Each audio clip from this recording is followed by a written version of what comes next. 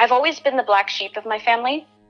I was always kind of the rebel, even though not really, because, I was a straight A student. I never snuck out of the house. I feel like it's coded into my DNA. Those ancestors are always with me.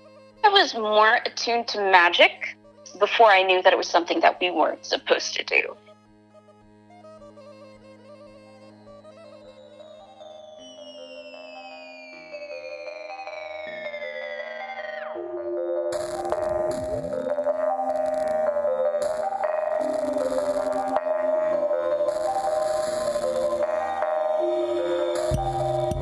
Hello, welcome to Supernatural Stories, the show where you'll hear real stories of the supernatural from real people all across Canada. I'm your host and producer of the show, Cal Goodbaum, broadcasting from Rocking Chair Studio in Toronto. Hope you enjoy the show wherever you are. Thanks for listening.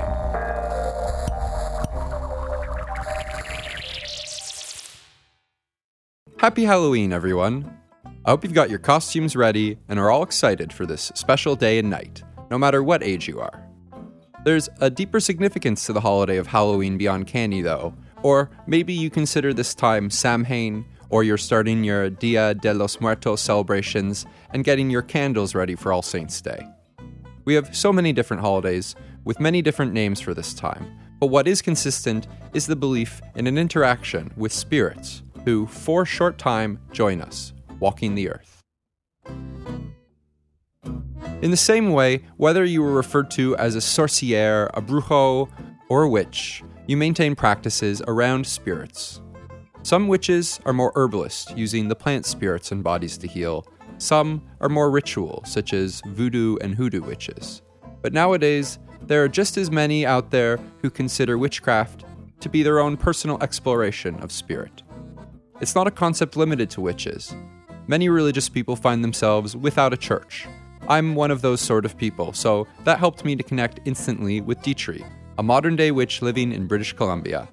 I spoke to her, and our conversation was supposed to be about synchronicity in dreams, but it ended up encompassing a very wide range of topics related to the supernatural.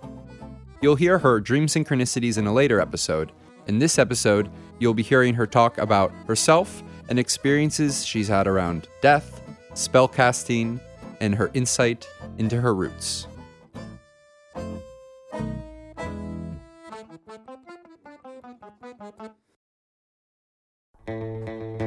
I actually grew up all over the US and in parts of Europe because my parents, they were both in the military.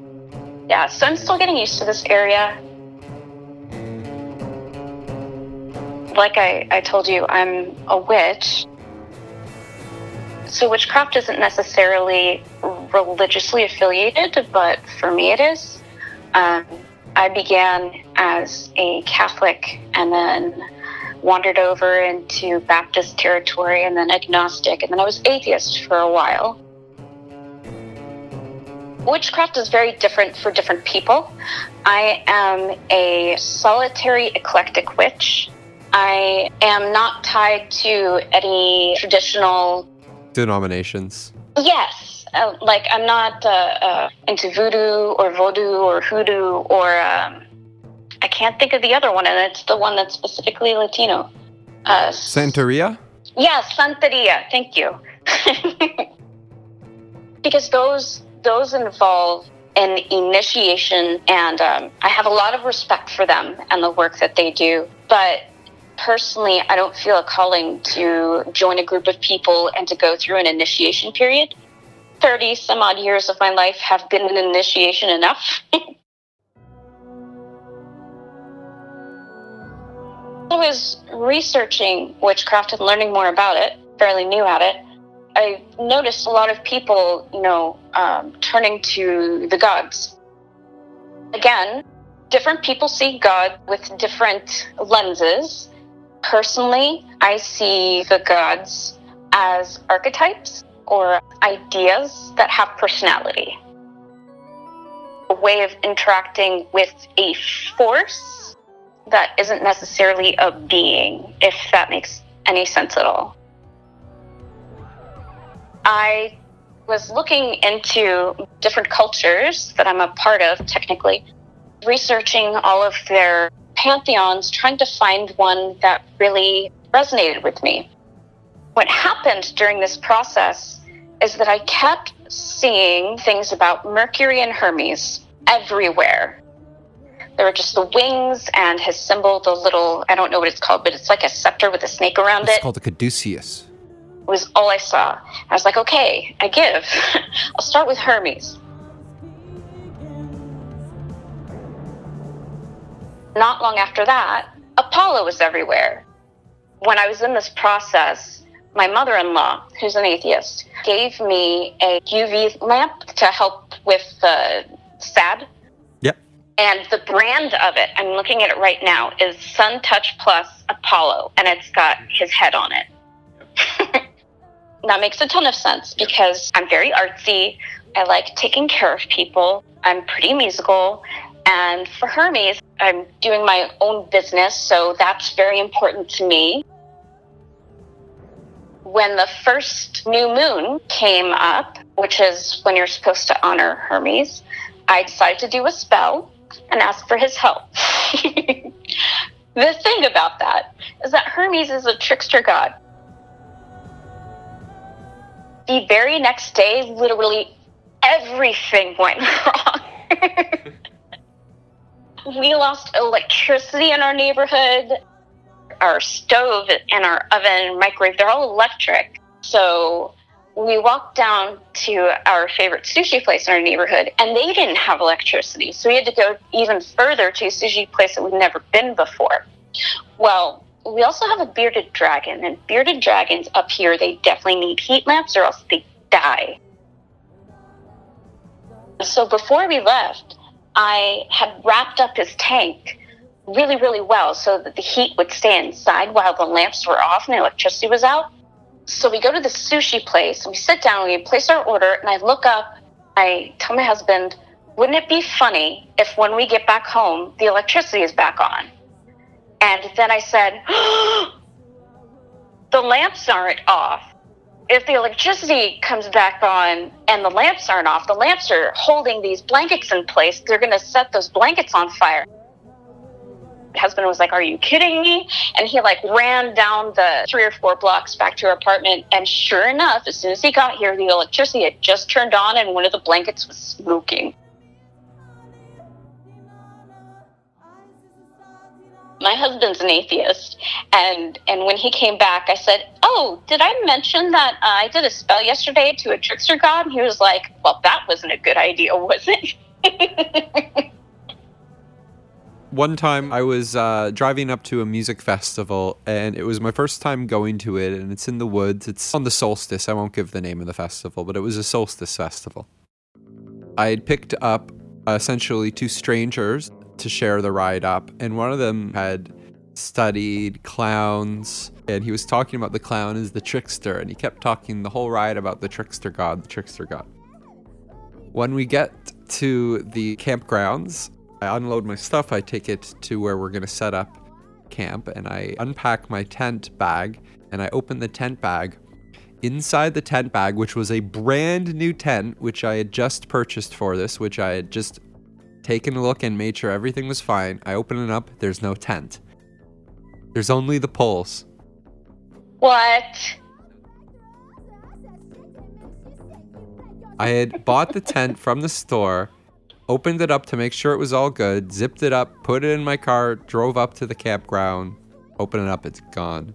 And I kept telling people that my tent is gone, and they kept saying, well, what do you mean your tent is gone? I said, no, it just vanished. It's just literally gone. They said, well, who would take your tent? I told them, no, you're not getting it.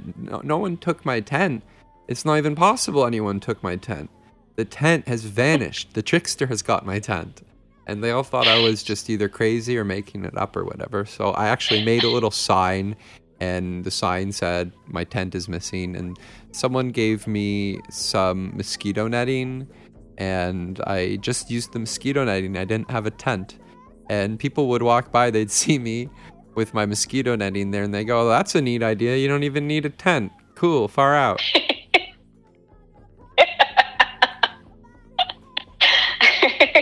Yeah, I could definitely relate to that.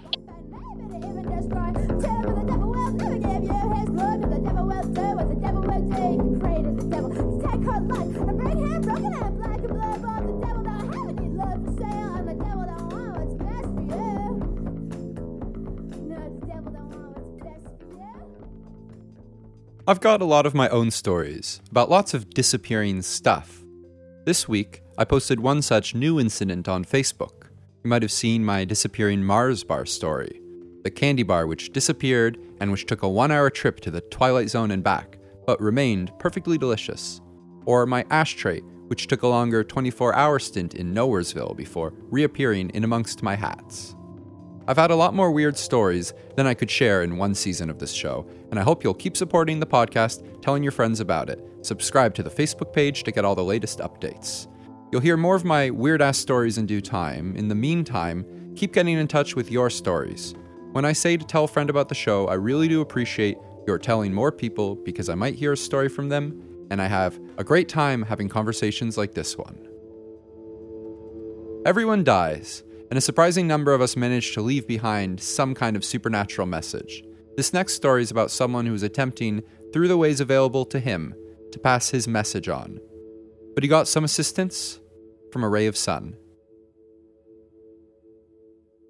When I was in college, it seemed like everybody started dying, like just everybody. And it continued well into when I was teaching. And that was a lot for me to process. But there were 2 funerals specifically that were extraordinary. One was a man who went to my church at the time. I was still Catholic. I sang in the choir with my family, and he sang in the choir as well. He was in his 70s, and something was wrong with his kidneys, and he knew he was dying. And he was a wonderful man. Everybody loved him. He was a good guy. But while he was in the hospital, he sent our choir director, who was also the organist, he sent her a complete list of all of the songs that he wanted performed at his funeral. Some people were like, wow, that's morbid. And I was like, well, he knows he's going and he knows what he wants.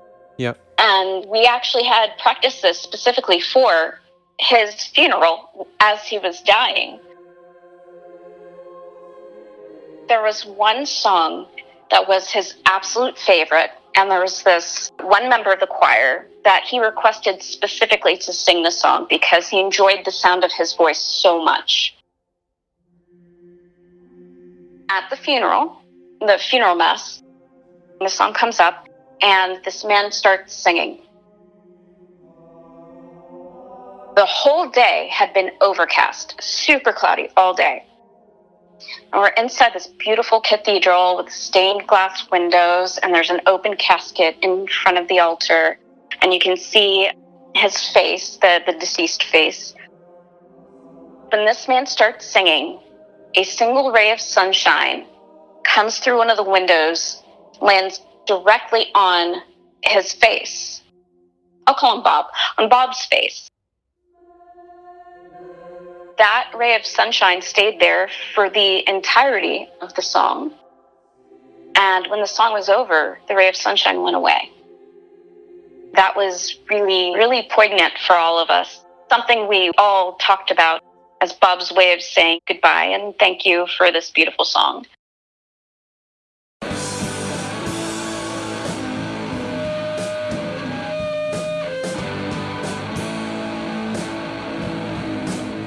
If you have a story of a supernatural experience around the death of a loved one, or any other stories you truly can't explain, send them in by getting in touch through Facebook Message. A quick link to the Facebook page is by going to www.supernaturalstories.ca.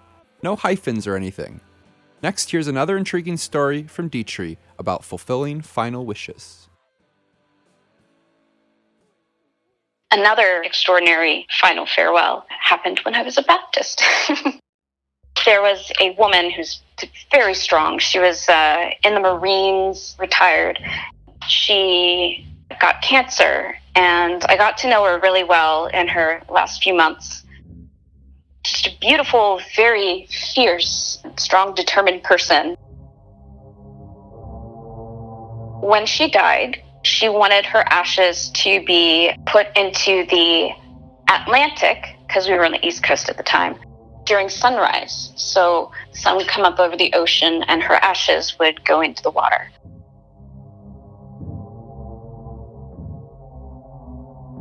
We met at the beach at sunrise, and her widower put her ashes into the ocean as the sun was coming up. And then an entire pod of dolphins came up and broke the surface of the water.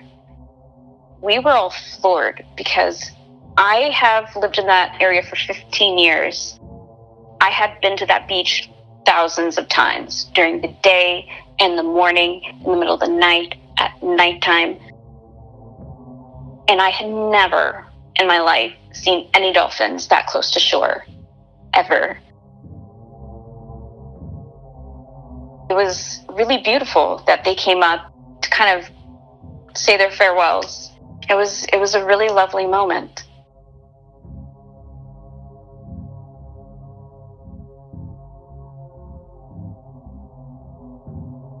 I got such goosebumps from that. You what? I got such goosebumps from that. I know, right? We were all standing on the beach looking at each other like, oh my gosh, did you see that? Back in episode 4, Death Part 2, I spoke to José and she told me a number of stories about her own experiences around her father's death, grandmother's death, friend's death, and her uncle's death.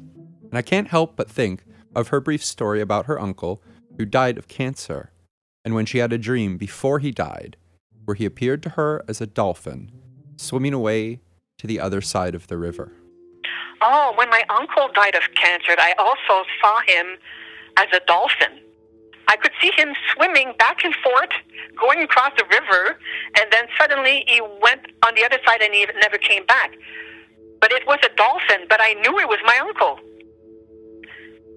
And he also died of cancer. However, I didn't know he had cancer, but I didn't know at the time that he was going to die of it, you know? Beyond that, I've been sent several stories, not dreams, but ones from real life, about animals behaving strangely, especially birds. I'm working on a future episode on the topic of birds and owls, which have a way of spooking us out. Get in touch at www.supernaturalstories.ca if you've got any strange animal stories to share on the podcast. This last part of our conversation is somewhat relevant in light of the recent stories in the news about DNA tests. Dietrich also was interested by her complex web of descendants from Native Americans to Europeans and Africans. Her curiosity led to a few hunches that proved more accurate than most. I see witchcraft and supernatural events from a very scientific lens. If there's a possible scientific explanation for something, I definitely go for that first.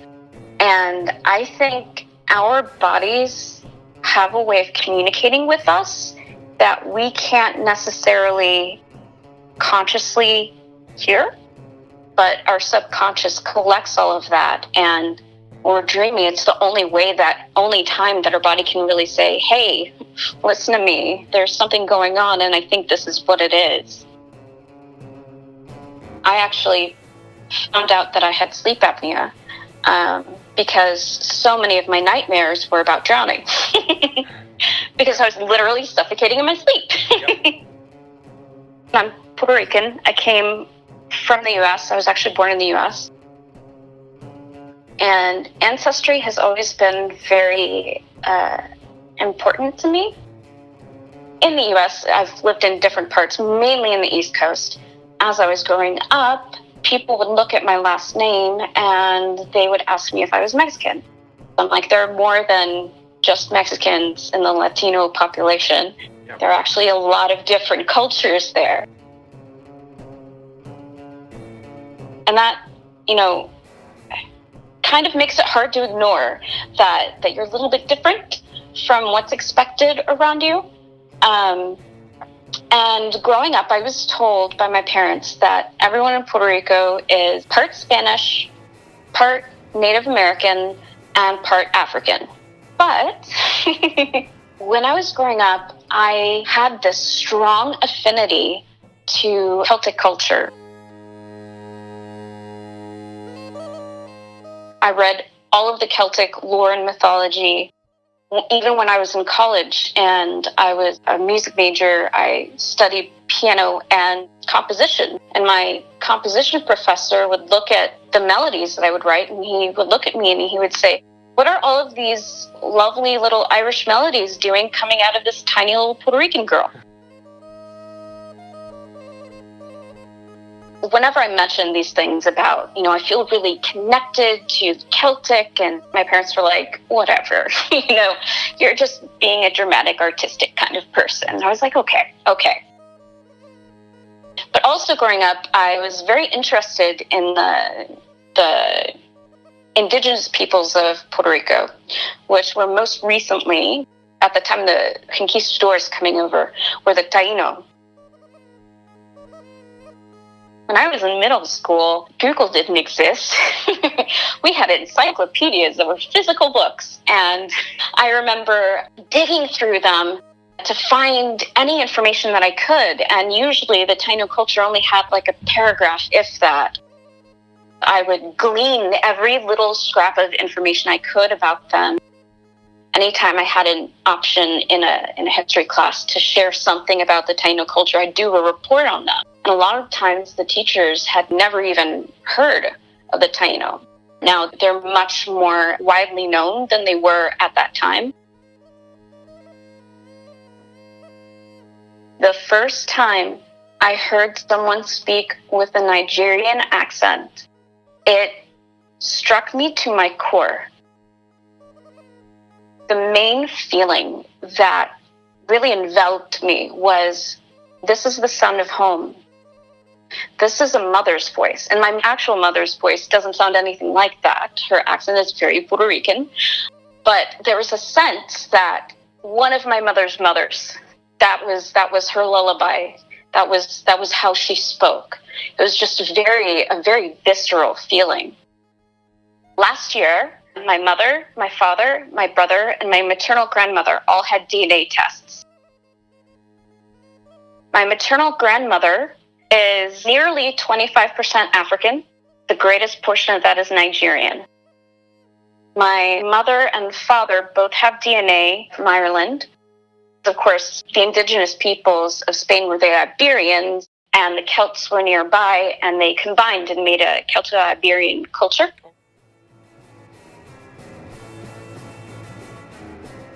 Taino, on my mother's side, she has, for it being 500 years since the Spanish conquest, Taino culture has been wiped out.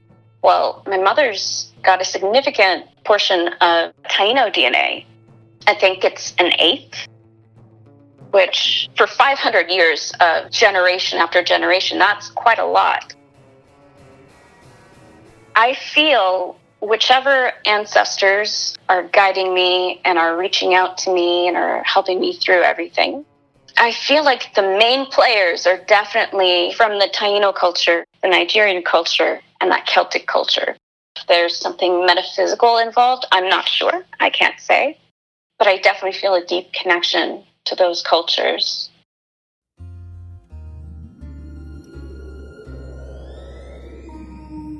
Les sorcières sortent le soir, les fantômes aussi. Le ciel est tout noir, les nuages sont gris. Est-ce que tu as peur des méchants esprits? Oh, le ciel, oui, oui, oui, oui, oui. Thank you for listening to this episode. It's always special when I get to do a whole show with stories from one person. Nonetheless, it is an understatement when I say that a podcast like this takes a lot of editing and work to put together. I think a show like this needs to exist and keep existing for Canadians to be able to have a place to share our stories of the supernatural. Please enjoy the show, share it with your friends, loved ones, voodoo, hoodoo, Santeria, Wiccan, and non-denominational witches, brujos, and sorcières. The more people who hear about the show, the more stories I'll be sent, So give it out and share the show like candies on Halloween. That reminds me, currently there's a special gourmet Canadian candy reward if you give a certain amount on the Patreon page. But $1 or more always really helps.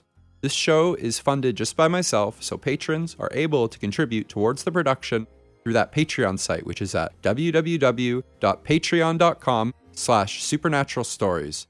That's patreon.com/supernaturalstories. Thank you to everyone who's contributing, and thanks to the newest contributor, Kit Kat of Death. Your contributions are helping independent Canadian podcasting to thrive.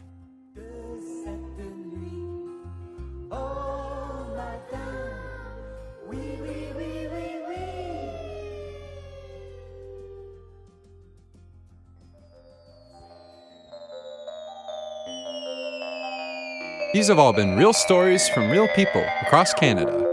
Music featured in this show is by Matt Maxwell with Say Halloween, Koliad Nikki of Krivarivnia with Duda Bagpipes, Babysitter with Witch's Finger, Waylon Thornton with Witch's Hobble, Incubus Succubus with Witches, The Underscore Orchestra with Witch's Brew, Evil Sword with More Witches, and Rue de Prague with Snakes and Witches. The rest were tracks composed by myself, Cal Goodbaum. Thank you for listening to Supernatural Stories, and thanks for telling your friends about the show, supporting a place for the supernatural in Canada. Please leave a review on iTunes or Google or Facebook if you like the show. I appreciate it. Get in touch with your true story at www.supernaturalstories.ca. Till next time.